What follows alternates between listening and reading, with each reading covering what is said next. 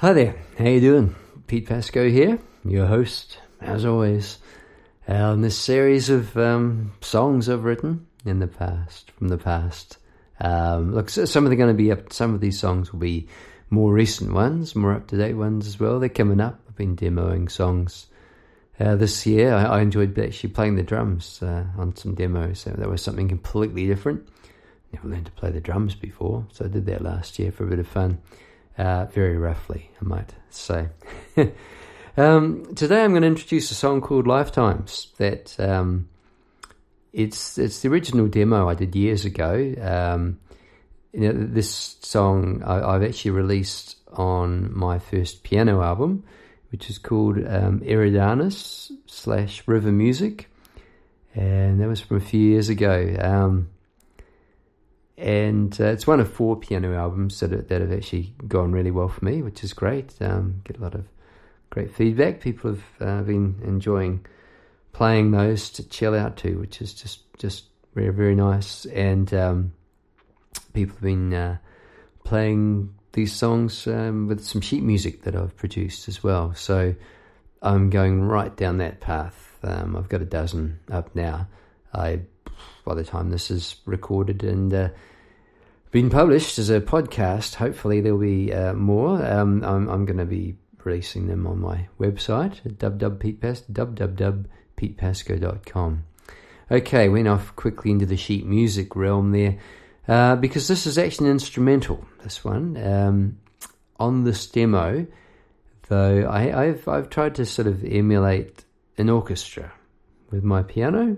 That's what I tried to do on my keyboards, and that was good fun. I did enjoy that. It was all done on a 4-track years ago, and with the 4-track you have 4 tracks, obviously, one of which was the acoustic piano. So I got my piano down. It was a beautiful old piano. I picked it up for $100 off a friend of mine, John Hogan, years ago. Very generous of him, and it was one of the city where I lived, Palmerston North. It was one of the old rock and roll pianos. It was a big piano, had a huge sound, and look, it gave me a whole lot of songs.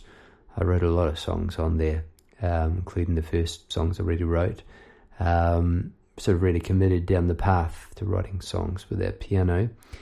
This particular piece, Lifetimes, because I was just listening to a few bars as I do before I record these podcasts, and it took me right back there. 1987 was officially when I wrote this, although I remember having snippets of it sort of floating around on different bits of paper. I thought I like that bit. Oh, I like that bit.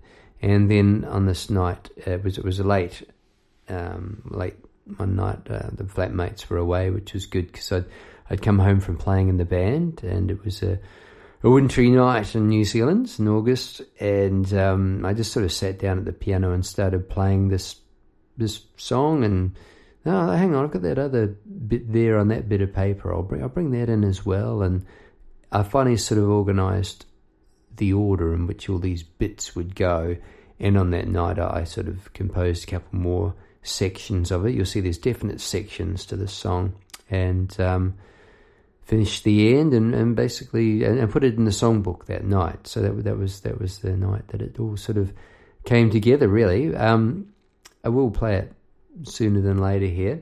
In terms of the string sounds, you'll hear what I've tried to do, as I say, emulating an orchestra with fairly limited gear, I might say, but plenty of good intention and lots of passion, and I was right in there. So here we go. I think what we'll do is we'll just roll it. This is Lifetimes, 1987.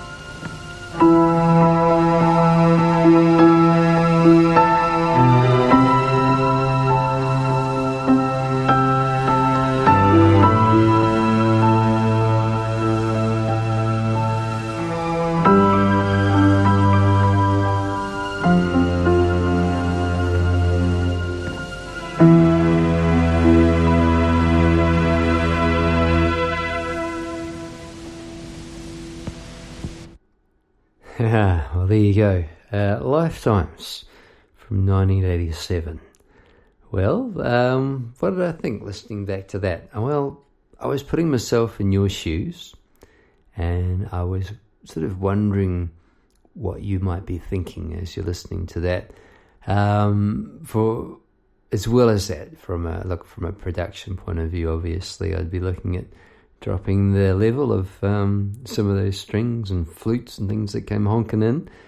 But overall, it wasn't a bad sort of a sketch. It was a fun time in my life back then. I would have liked to be able to afford to hire a real orchestra and play that on a grand piano. That really would have been something. May yet do that in my life one day. I'd like to do that. That'd be great. Perhaps hire someone to arrange the strings for me. I could perhaps deliver a sketch like that. So look, if you know of anyone that would like to do that, there's a thing. Hey, maybe that's a good thing about this podcast. Anyone that wants to arrange some strings for me, that'd be really cool. We could work something out. Presently, at this time, as I speak, I don't have a budget for that. But in the future, I'm sure I will. Yeah, how's that for a statement? I'm sure I will. Look, I think what I might do on this podcast is put up the finished version as well. I think I'll do that. That might be a thing to do next. And as I say that, I see the album just sitting on my table over there. So I'm just going to stop this tape here, just the tape. I'll stop the Pro Tools recording here for a second while I just go and grab this CD. And I also have before me the cassette from 1987. It's on this album called Influences. It was unreleased. It was one of 4 or 5 cassette releases that I did with my friend Paul Dredge. And this was on open side B from memory. And they were fun times doing those recordings. I'll tell you what I did learn back in those days of recording with 4 tracks. I learned the art of recording. Well, that's where I started to. It was a mountain to climb. There's so much to learn. And I think I'd like to segue here into the concept of when you, as an artist, you have a vision of how you'd like a project to sort of come out, how you'd like to realise this vision, and things like, say, finances come in, budget comes into it, your level of expertise at the stage of your career as an artist, the product that you finally come up with, it can fall short of what you have in mind. It's nonetheless really exciting to produce it. Part of you realises that it wasn't quite what I wanted, but I'll put it out. This is as good as I can do. So you come to this point as an artist. Do you release it? Do you say, right, this is as good as I can do. I'm proud of this. I'm going to do it. Or you're going to sort of hide it away forever and wait for the perfect take. And I think you might realise that the perfect take is never going to happen. No matter what budget or what studio, there'll always be something that, as an artist, you think, oh, I could have done that better. So look, I'm very pleased that I recorded those early recordings that I did, including this version of Lifetimes, because it pushed me on. I figured out stuff. And when it came around years later to recording the piano version on the River Music, well, I'd learned a bit more about then. I had better gear, digital gear, and I think I'll just roll that now. See how that one sounds, eh?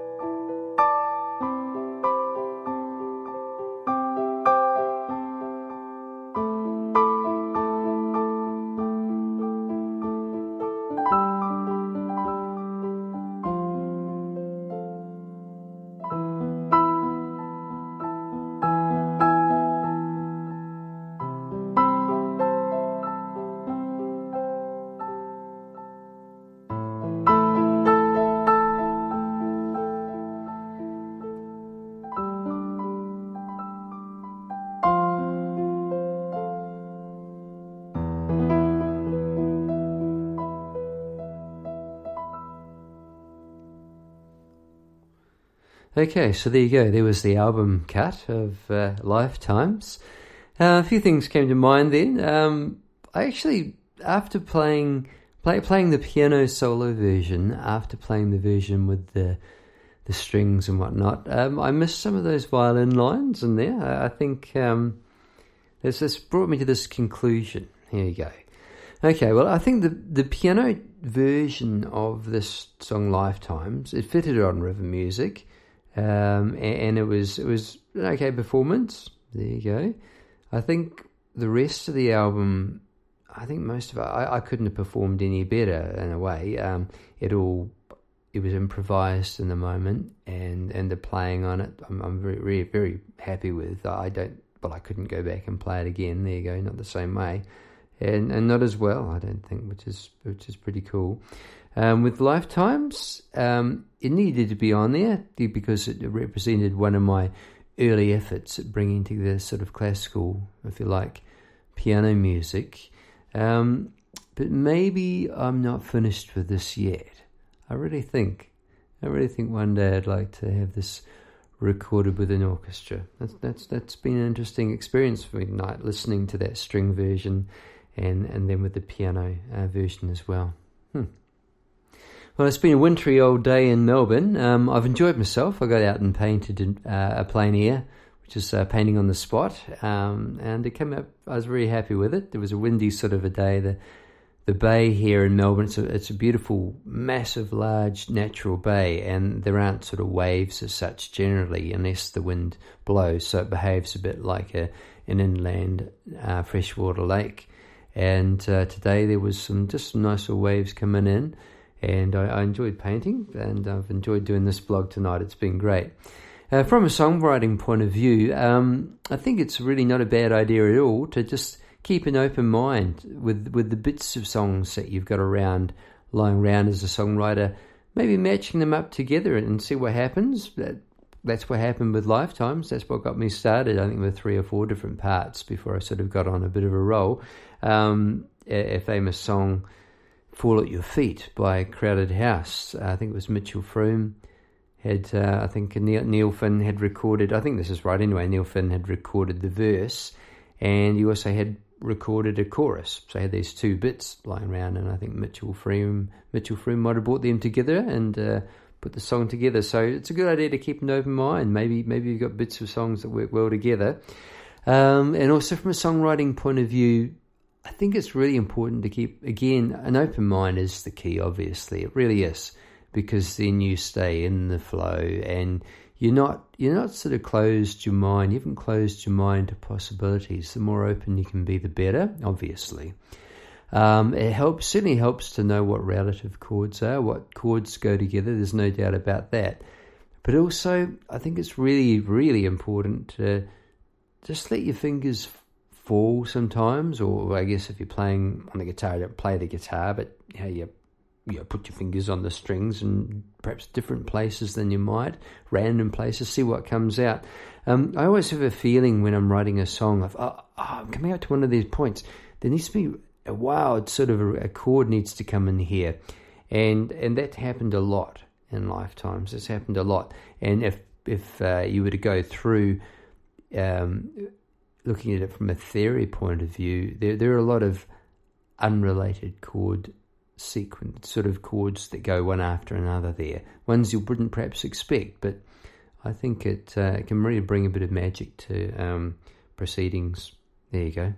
I think not putting myself in these guys' league by any means, but I think the Bee Gees were very good at that. The keyboard player used to come up with a wild chord occasionally, and the other guys playing the guitars, we go, "What? You're going to do what chord?" And it was the one that made it. David Bowie, another guy, David Bowie, and also Freddie Mercury. I think very good at putting in some really wild chord sequences together. You think, what the heck? And well, of course, what comes to mind there is Bohemian Rhapsody, of course, all over the shop. And look how that's sort of lasted, eh? And I think it's got legs. It's a magnificent recording. Okay, well, if you're still with me, thank you so much for tuning in again this week. We'll be back with a singing one again next week, I think. And if you want to keep up to speed with the art and the music that I'm releasing each week, I'm planning a video, I'm planning a blog post. There'll be the plein air painting that I was talking about, for instance, just before. I'm going to put that on my blog. That'll be fun. There'll be piano lessons, how to draw cartoons, just all sorts going on. And you'll of course be first to know when I'm releasing an album. I've got one coming up with my band that I'm really excited about. We recorded it that has captured us, how we sound live. That's really great. So I've really enjoyed playing with the band when we get together, when we can. It's brilliant. I'm particularly enjoying these podcasts. It's a chance to sort of bring out these old songs sitting around, different styles of music. I love getting in and doing different styles of music. I always have. It spins my wheels. Variety's the spice, I guess, and all that sort of thing. But it just, what it does, if I'm playing sort of gentle piano music, it sort of gets the batteries all charged for next time I'm sort of rocking out with a band. And if I'm playing a really loud gig with a band, it's been really great, my ears are ringing, well, the next day I really enjoy just sitting down and just playing a solo piano piece. So it's nice to have that variety, and the same with the painting and that. Anyway, I started to say, if you like the idea, if you like what you heard today, and you want to hear more, well, there's other podcasts, of course. Love you to sign up to my email list, and there you'll get to hear everything that's coming up and that's coming out. So that's on www.petepasco.com. Well, I think we're going to wrap it up there, folks, tonight. Thanks so much for tuning in today. Really appreciate it. Hope you've enjoyed the music, something a little bit different. As I say, next week we'll probably get back into another singing one, and there's plenty of that sitting around here in the vaults, as they say, and looking forward to bringing some more music to you. Hope you have a great week. Thanks so much. See you next time. Bye now.